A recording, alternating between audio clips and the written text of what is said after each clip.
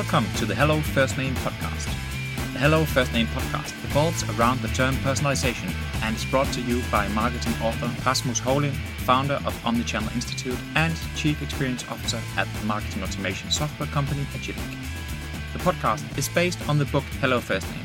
Each episode is based in turn on a chapter from the book, followed by a discussion of the very same chapter with an expert marketing practitioner in the following episode. As always, you can buy the book on Amazon or other bookstores. You can also choose to listen to it all for free on your favorite podcast service. You're also very welcome to download the abstract of the book for free, and all models, of course, are able to download. All downloads are sponsored by Agilic. I'll make sure to put a link to everything in the show notes. But you can always connect on LinkedIn, and I'll be happy to reply and help out. Hello, and welcome here to the Hello First Name podcast / webinar. Thank you for listening to this, or even watching this if you are watching the video.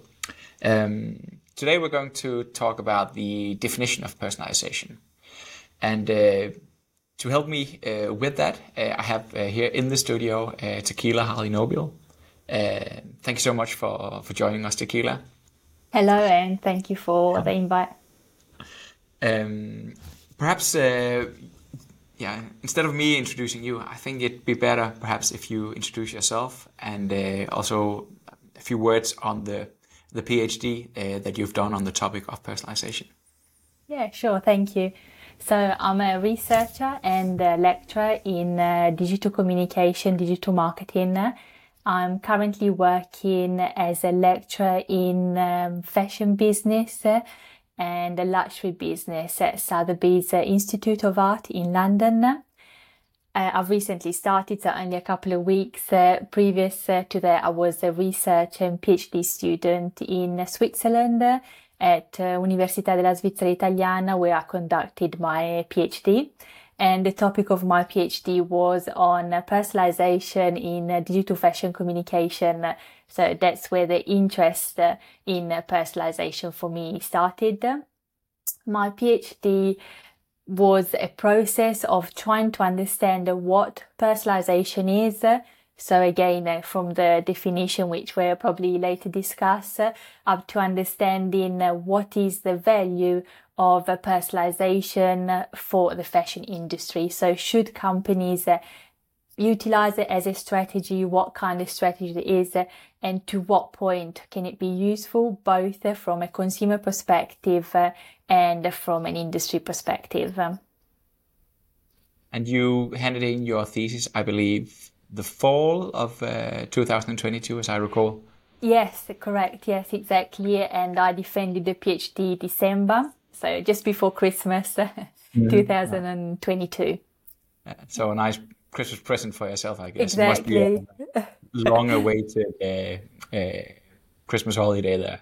Yes, that was amazing. But the process of researching personalization was extremely interesting.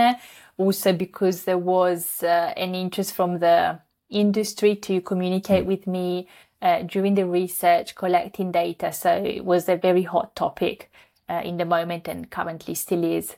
So it was a good process. Perhaps only overshadowed by generative AI at the moment. But I think I discussed that also with my fellow author, David Mannheim. And it actually fits together because obviously generative AI can be a huge contributor to personalization as well. So you have to put on here the don't disturb. We'll edit that out.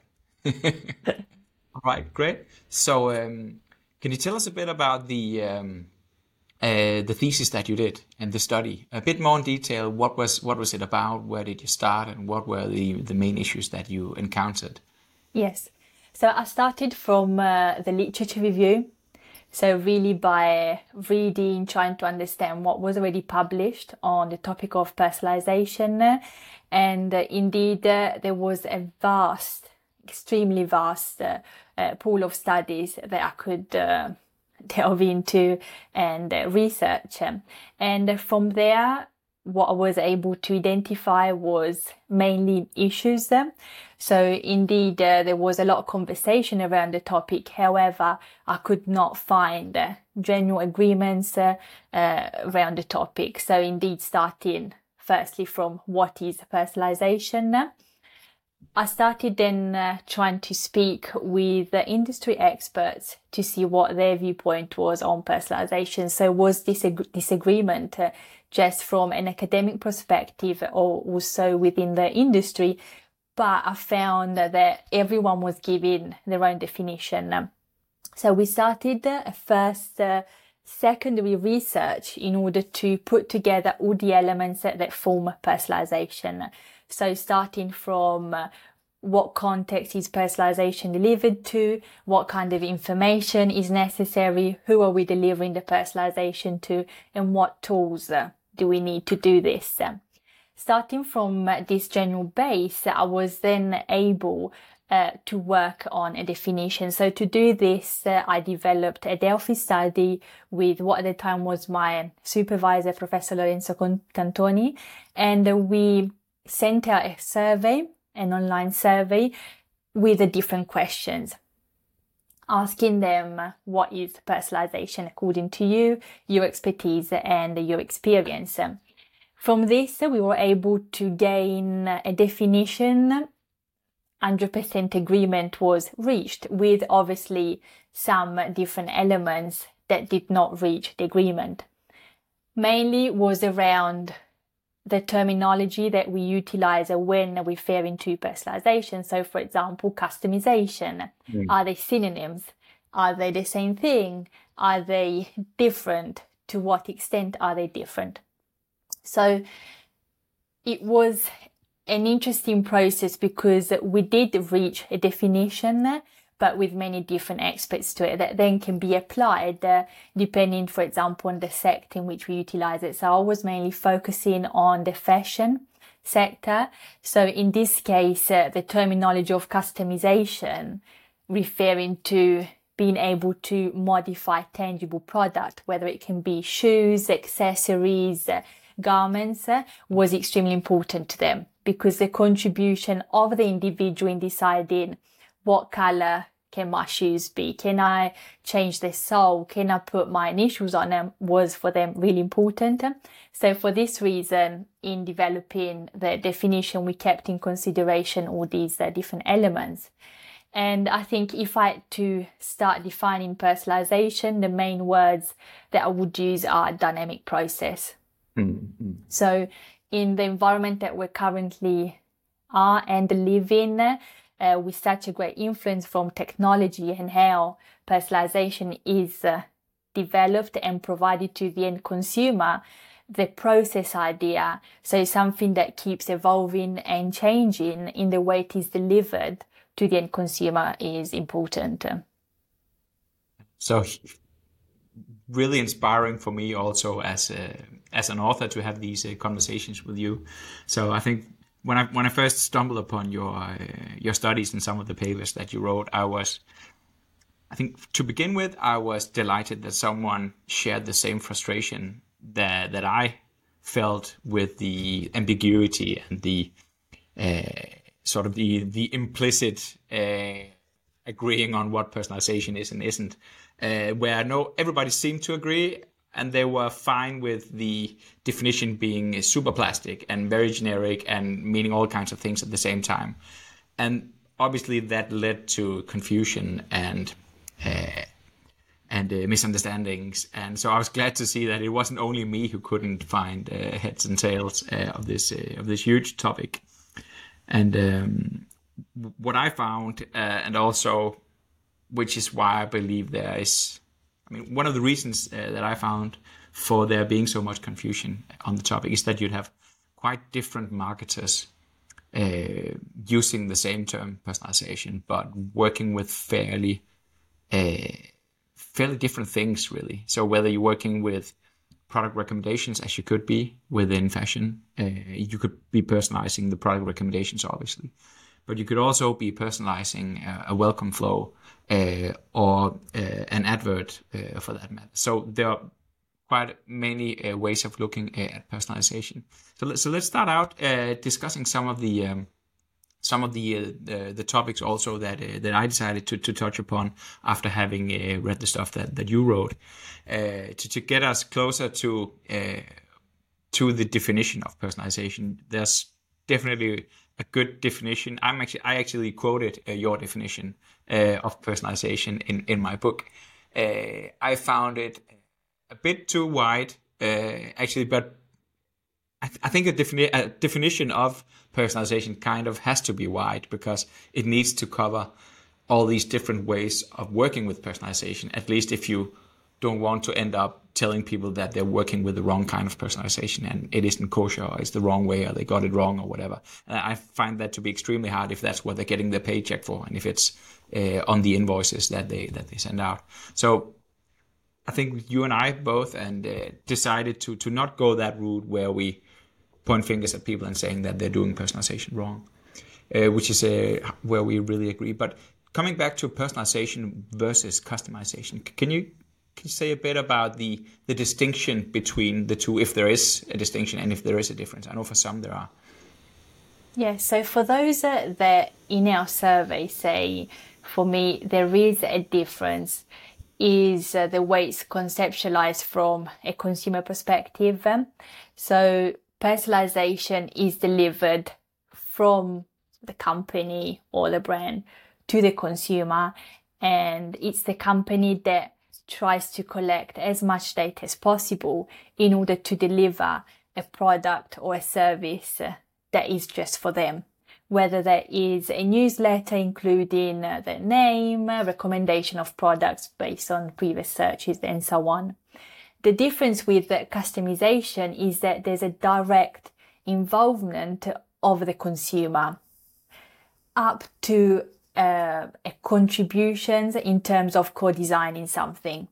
So for example, if I go onto a website and me as a consumer, I'm deciding which elements I want to personalize for that specific product. So is it the color?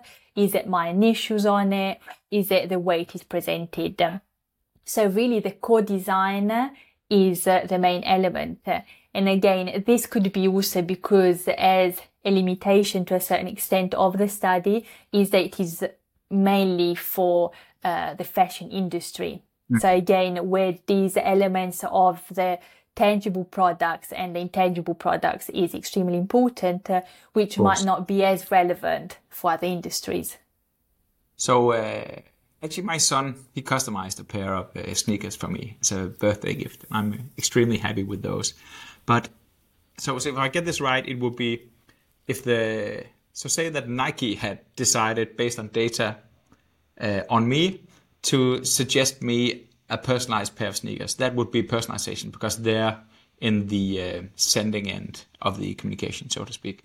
Whereas when my son he's the customer, and when he's the one sort of making the choices and choosing the designs, that would be customization. So there's this correlation between customization and the word customer that I believe makes really good sense.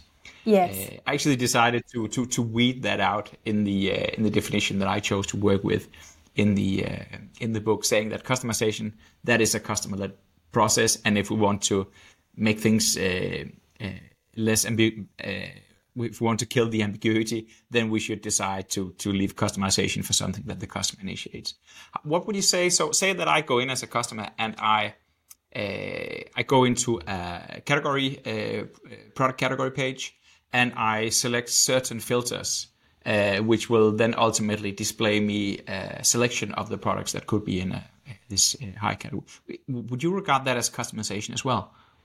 Yes, because I'm, as the customer, deciding what I want to see, for example, on that page, and I'm not receiving a recommendation directly from them. But I think obviously terminology is extremely important, and that's why we're working a lot on the definition. But when we consider personalization as an umbrella term, it's because it's then the ability to put all these elements together. So the most important thing, I think, at the end is that the consumer receives what they want. So whether we can define it as a customization, I'm selecting the filters, it's then maybe the ability of the company from their side to collect this data, and then the next time, for example, provide recommendations based on the filters or what was selected. So what I was trying to say at the beginning, this dynamic process really is this idea of trying to connect all the dots from the various perspectives, whether it's the user that starts it or whether it's the company that infers information. So seeing this as you can have the customization process to start with, and that will inevitably lead to a lot of data collection, which could then turn into personalization. So the company, the brand would get to know me as a customer through my customization of the products that I want or the selections that I make. And thus that would enable them to actually personalize for me later. Yes, exactly. We collected quite a lot of data regarding newsletters. So we decided to focus on that channel because we saw there was some interest from outside. So that's the channel that we decided to focus on to start with. And about 1,000 newsletters we subscribed to. So we inserted names, surnames, email address. Yes, the inbox was just for that, basically, just for that study. And in some cases, you had the opportunity to select maybe preferences, whether you're interested in women's, men's, kids, and so on. Mm-hmm. And interesting, some of these brands that were actually collecting this data, when we were receiving the confirmation email that we subscribed, were not including any of those elements. So, for example, if they're collecting and I'm providing them with my name and I'm agreeing to this, then it was interesting to see that in the welcome, it was just a general dear, for example, without maybe dear Tekila, which is what I expected to see. So I thought this was an interesting insight. So how much data we collecting and how much is actually being utilized. I think that's part of the disappointment that consumers expect, because as consumers, I believe that's my belief, that we've seen what can be done with personalization from the likes of Amazon and Netflix and whatnot, and so we come to expect it, and if we believe that brands that we like, they're missing an opportunity to actually become more personal with us. If they're missing out on that, we feel slightly disappointed.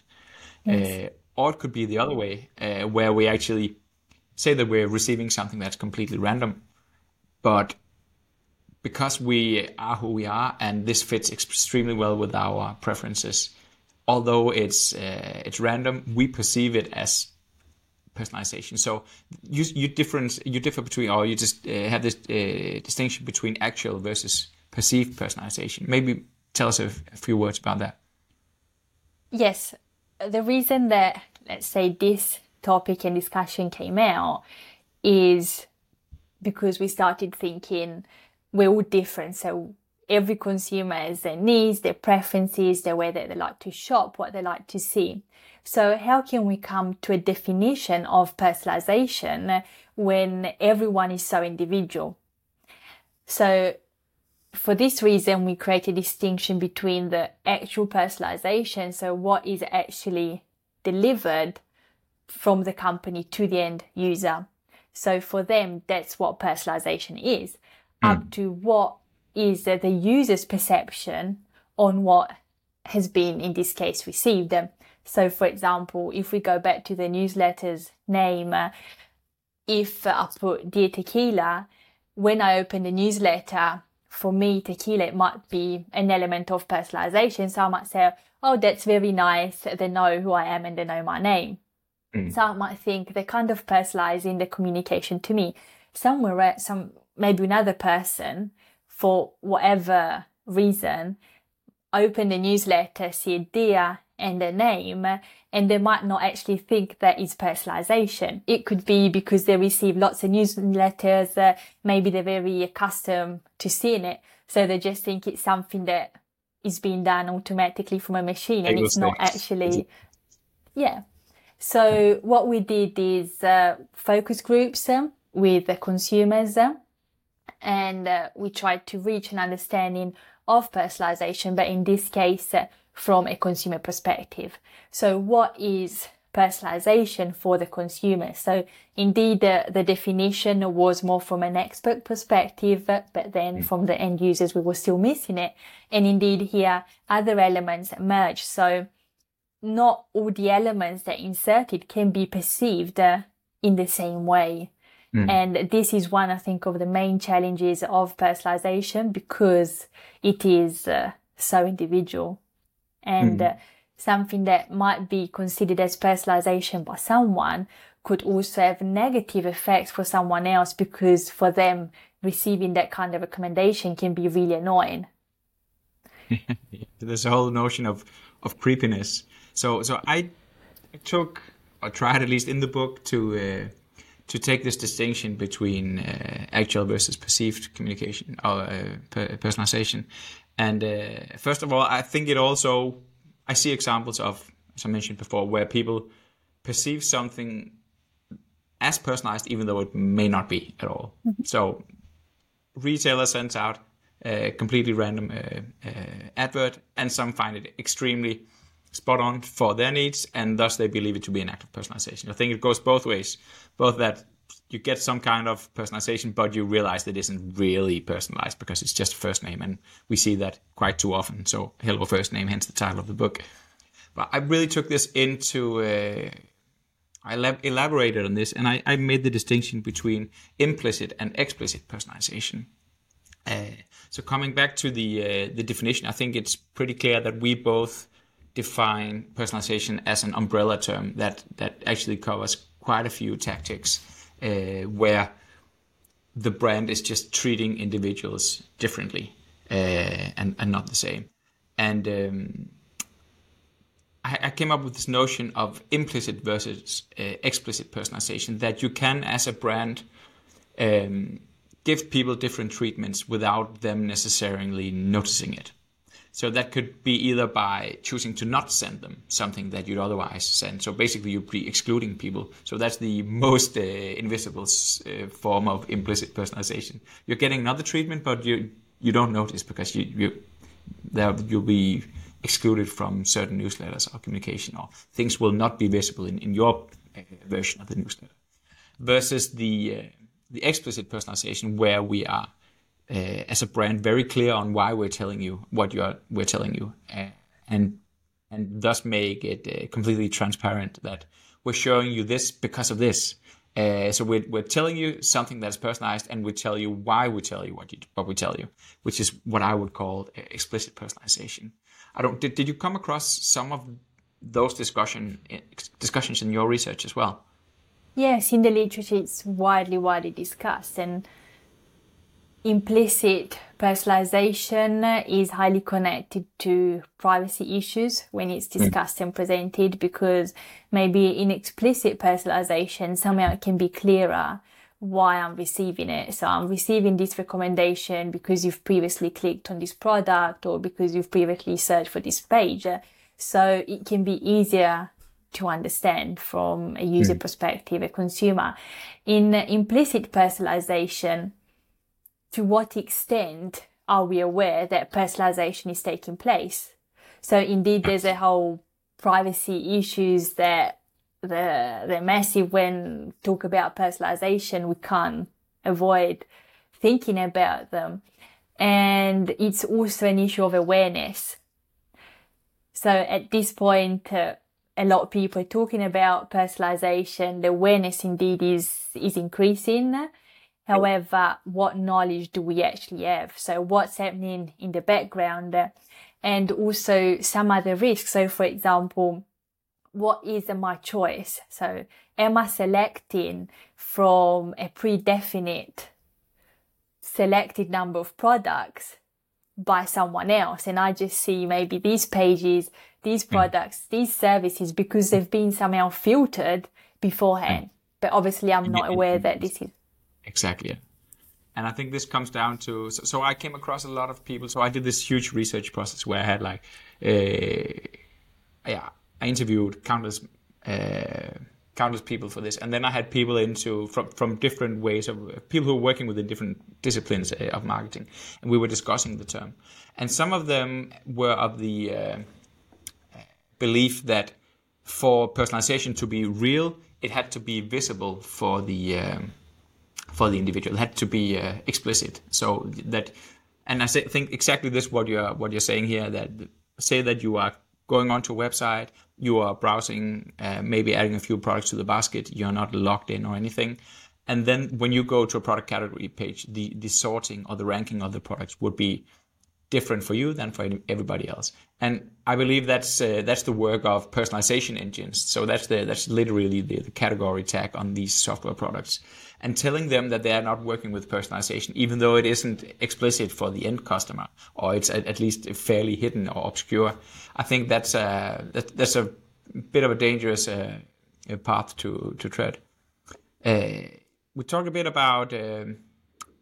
This leads me into the talk about targeting. So if within advertising, I don't know if you were covering advertising in your studies, the notion of targeting, saying that we're running this ad and we're deciding to only show it to people who fill these criteria. That's normally referred to targeting. Would you characterize that as an act of personalization as well?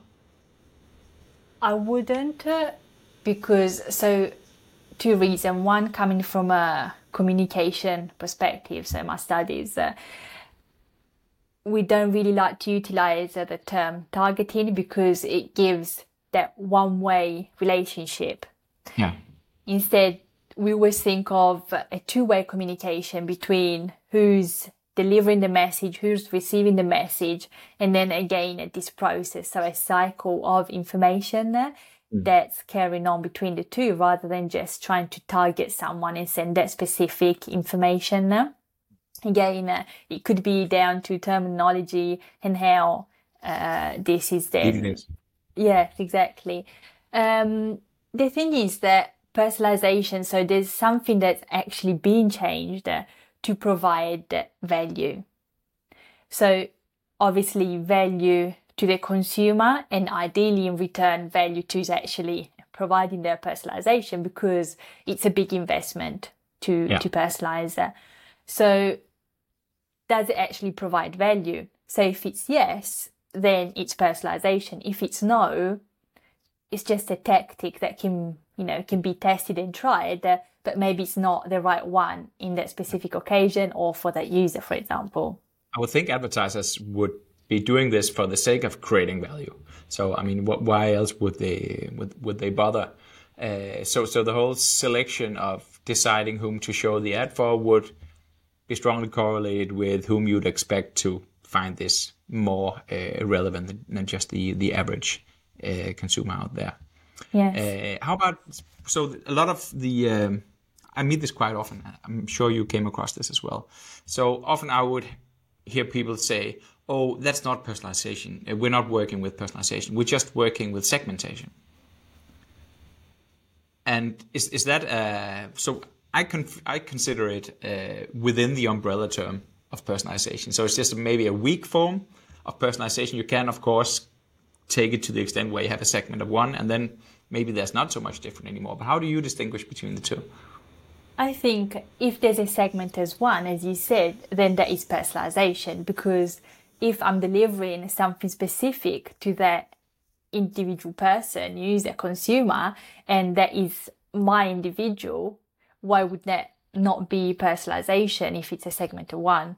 So indeed, definitions and how we refer terminology, if I have maybe a segment of 50 people, I'm just saying a random number, I could say this maybe is not personalization, because now with the tools, the technologies that we have, for sure, much more could be done. But then if I'm reaching a segment of one, I would probably refer to it as personalization. Yeah. Yeah. So Ryan, that's actually why I came to the conclusion that, well, if a segment of one is personalization, then a segment of two is also personalization. And if I'm sending someone an email with the women's clothes, and that would be because I know that they're interested in women's clothes, that would be, again, some sort of, it's a segmentation clearly, but it's also an act of personalization because they're getting a treatment that someone else isn't getting, whereas I would probably be getting the men's clothes. And whether or not I decide to put in people's first name is, I mean, it's personalization regardless. It's just, it's not an either or, it's more like a range. How personalized is it? Where I would say that most segmentations aren't really personalized, but the more you do the explicit personalization, the more data you use, and the more individual the communication becomes, then higher degree of personalization it is.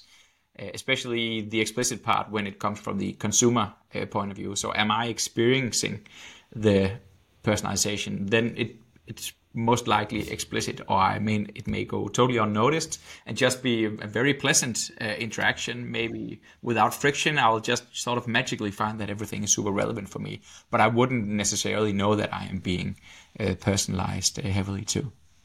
Yes, in the definition, we have that the object is changing dimensions at a number of states. So again, if we want to take the same example of the newsletters, I can have many dimension and many elements in that newsletter that I can potentially personalize or not. So it could also be to what extent should, in this case, the newsletter be personalized. Is there a right number of elements or not? So I haven't actually touched this research yet, but I think in the future I would like to study this. So what is the balance? How many elements should be changed and in this case personalized? Or maybe we don't have a correct number of elements because for the end consumer, again, going back to the idea of perception, it's different. So we can't reach a specific. But I think when trying to understand with segmentation, the idea of something that's changing dimensions at a number of states can be useful to understand what am I actually modifying and what am I actually sending through. We discussed also in the expert panels that I put together, we discussed the notion of timing. I mean, so that say that the content or the message was static, but the timing of which you as a retailer, for instance, decided to send this particular message to me, because that was on a very individual basis, then that would still be regarded. And there was people seem to agree on this, even though the message was basically the same. Get back to the basket because you seem to have forgotten some products there. Because the timing was individualized, we would count that as an act of personalization as well, even though the message was basically the same. Yes. Yeah, the customer journey. So we did another study with a fashion company in email marketing, and we tried to divide their customers in different customer journey segments. So from the search on the website, they were searching for a product and then abandoned the website, up to a search and a stay on the product for a certain amount of seconds. So ideally I'm interested in that product, up to I've searched for the product, I've stayed on it, I've put it in the basket, but then I've left the basket and I haven't purchased. So we then sent newsletters to these three different segments to see timing, in this case considered as one of the customer journey phase. What was the response to it? And indeed it changed a lot. So if we take the basket abandonment, the time at which the message was received was important. So just from a very simple timing, if I've just searched, put it in the basket, left, and I receive the reminder that I've left the element in the basket after an hour, it might be too soon. Okay, maybe I was at work and I've put it there. I don't want to be reminded so soon. Maybe 24 hours. Again, here many studies could be done, and some already working on this, on when should the message be received. So what is the correct time? I think if you're ordering fast food online, maybe 10 minutes or 1 minute could be the right timing. Whereas if you're considering a really expensive fancy party dress, then maybe tomorrow will be a better time. Or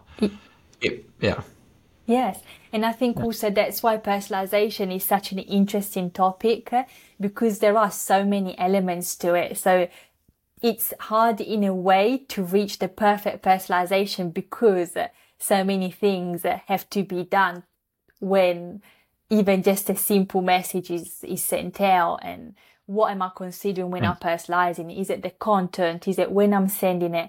We can also think of how is the person feeling in that moment. Maybe I like receiving recommendations. I've searched for black trousers and I like receiving products.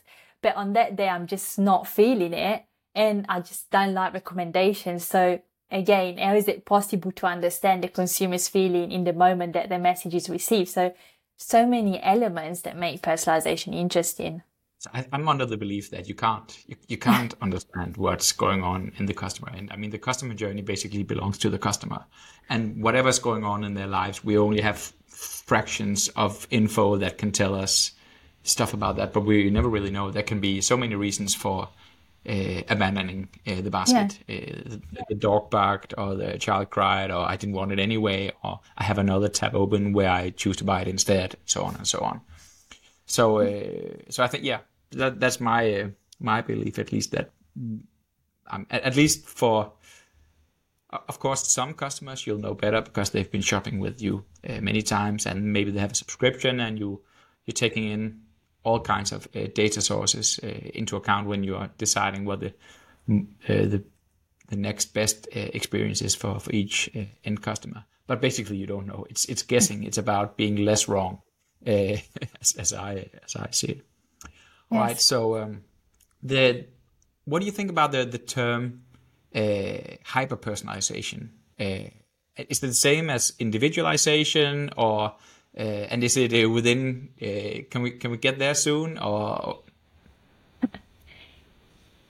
Again, definition. Would I develop or try developing a new definition from personalization, hyper personalization?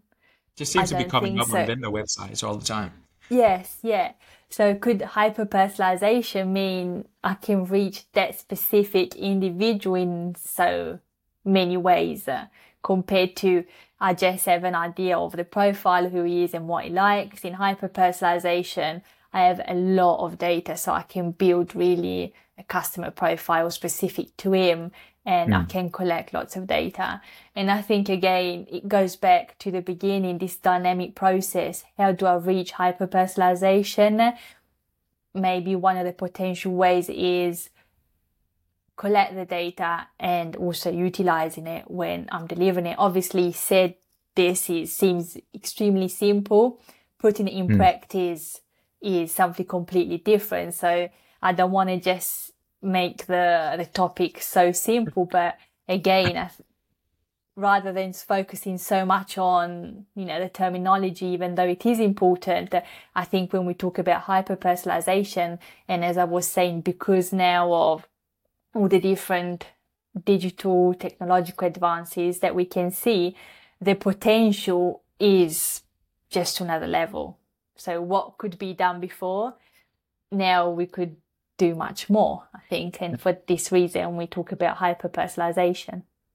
But at the end goal, I would see it as the same. I'm looking at some of the stuff that you can do with generative AI, and I'm sort of seeing so near future, as I see it, I believe that you could start crafting the messages. I mean, the product recommendations, we've been able to stitch those together using AI for a long time. But the messages, so where we put in the creativity and where we do the copywriting and where we draw the images and the videos and whatnot, to like the whole creative part of communication where we inject personalization. Normally that has been done at a segment level, and where you could, and I tried even briefing ChatGPT and Midjourney to make me images and text that would be the right one for a particular segment in a particular moment of truth in the customer journey, and that worked fairly well. But I could see a future where we don't brief the generative AI on a segment or a moment of truth, but we brief the generative AI with the full customer history of my interaction with brand X. So we have this customer, this is their all the data that we have on them, the full list of behavioral data and transactions and purchases and things they put on their wish list, the pages that they visited, and so on and so on. And we we provide that as one big brief, basically, or one big prompt to the generative AI, which would then have to figure out, okay, how do we make this customer happy and while hopefully getting them to make a purchase. And for me, at least, I think that could be where the one-to-one future. I remember Don Peppers and Martha Rogers writing the one-to-one future in 1993, and they saw this one-to-one future as MarFi, as marketing fiction, and where I think that maybe this is within reach now, but I think I, as a retailer, would still be wanting to supervise the output from that, so I wouldn't see any weird stuff going on, or weird messages being written, or weird images being put together. So maybe it's going to be like self-driving cars. I mean, they're almost here, but they're totally not. Yes. Yeah, and ideally, we know what that customer wants before they know. So we know them so well that we can anticipate what they're going to want to buy and look for and purchase. Or we'll be having to market it not to them, but to their personal AI assistant, who will then decide whether or not this is by the AI perceived as relevant enough to be presented for the end customer. All right, let's round it off at this. In the book, of course, you can see Tekila Harley Nobile's definition of personalization. You can also see the practitioner's definition that me and Franz and the other authors decided to put together to narrow it down just a bit for more a practical way of working with this. It may not be as academically correct, but at least it's something that sets the background, or it's the foundation for the bow tie of personalization, which is the main model of the book. So one last question, Tekila, and I didn't ask you to prepare this. So what is your favorite experience with a brand where you really felt you got a personalized treatment? So my favorite one, again, coming from a communication perspective and probably the way also I'm used to navigating, is the way when I'm searching for something new and the way the product is actually presented to me. So I feel like I've actually searched for that product before I then landed on the specific page. And I think this for me is something that's extremely useful. So as a consumer, I purchase a lot online, and when I manage to do this and I feel, oh yes, that product is for me, I think is the best that I've seen at this point amongst the many personalization, obviously, strategies that can be implemented. Right. Thank you very much for taking the time to discuss this with me. A pleasure, as always, to discuss this wonderful topic with you. So I think without any further ado, this is the end of the episode. And remember that you can, dear listeners, viewers, that you can download all the models from the book. We'll be releasing a chapter at a time and discussing it with experts from within the field. You can download the model, you can download an abstract of the book, or you can just stay tuned to the podcast channel, and the remaining chapters will pop up one by one, week after week. So thank you for joining. Thank you very much for the invite and for sharing the interesting topic with me. Thank you for listening in on this episode of Hello First Name. Remember that all models and even a written abstract of the book are available for download. You'll find the link in the show notes. In our next episode, we'll cover Chapter 4, which is about why personalization works and the psychological aspects behind it.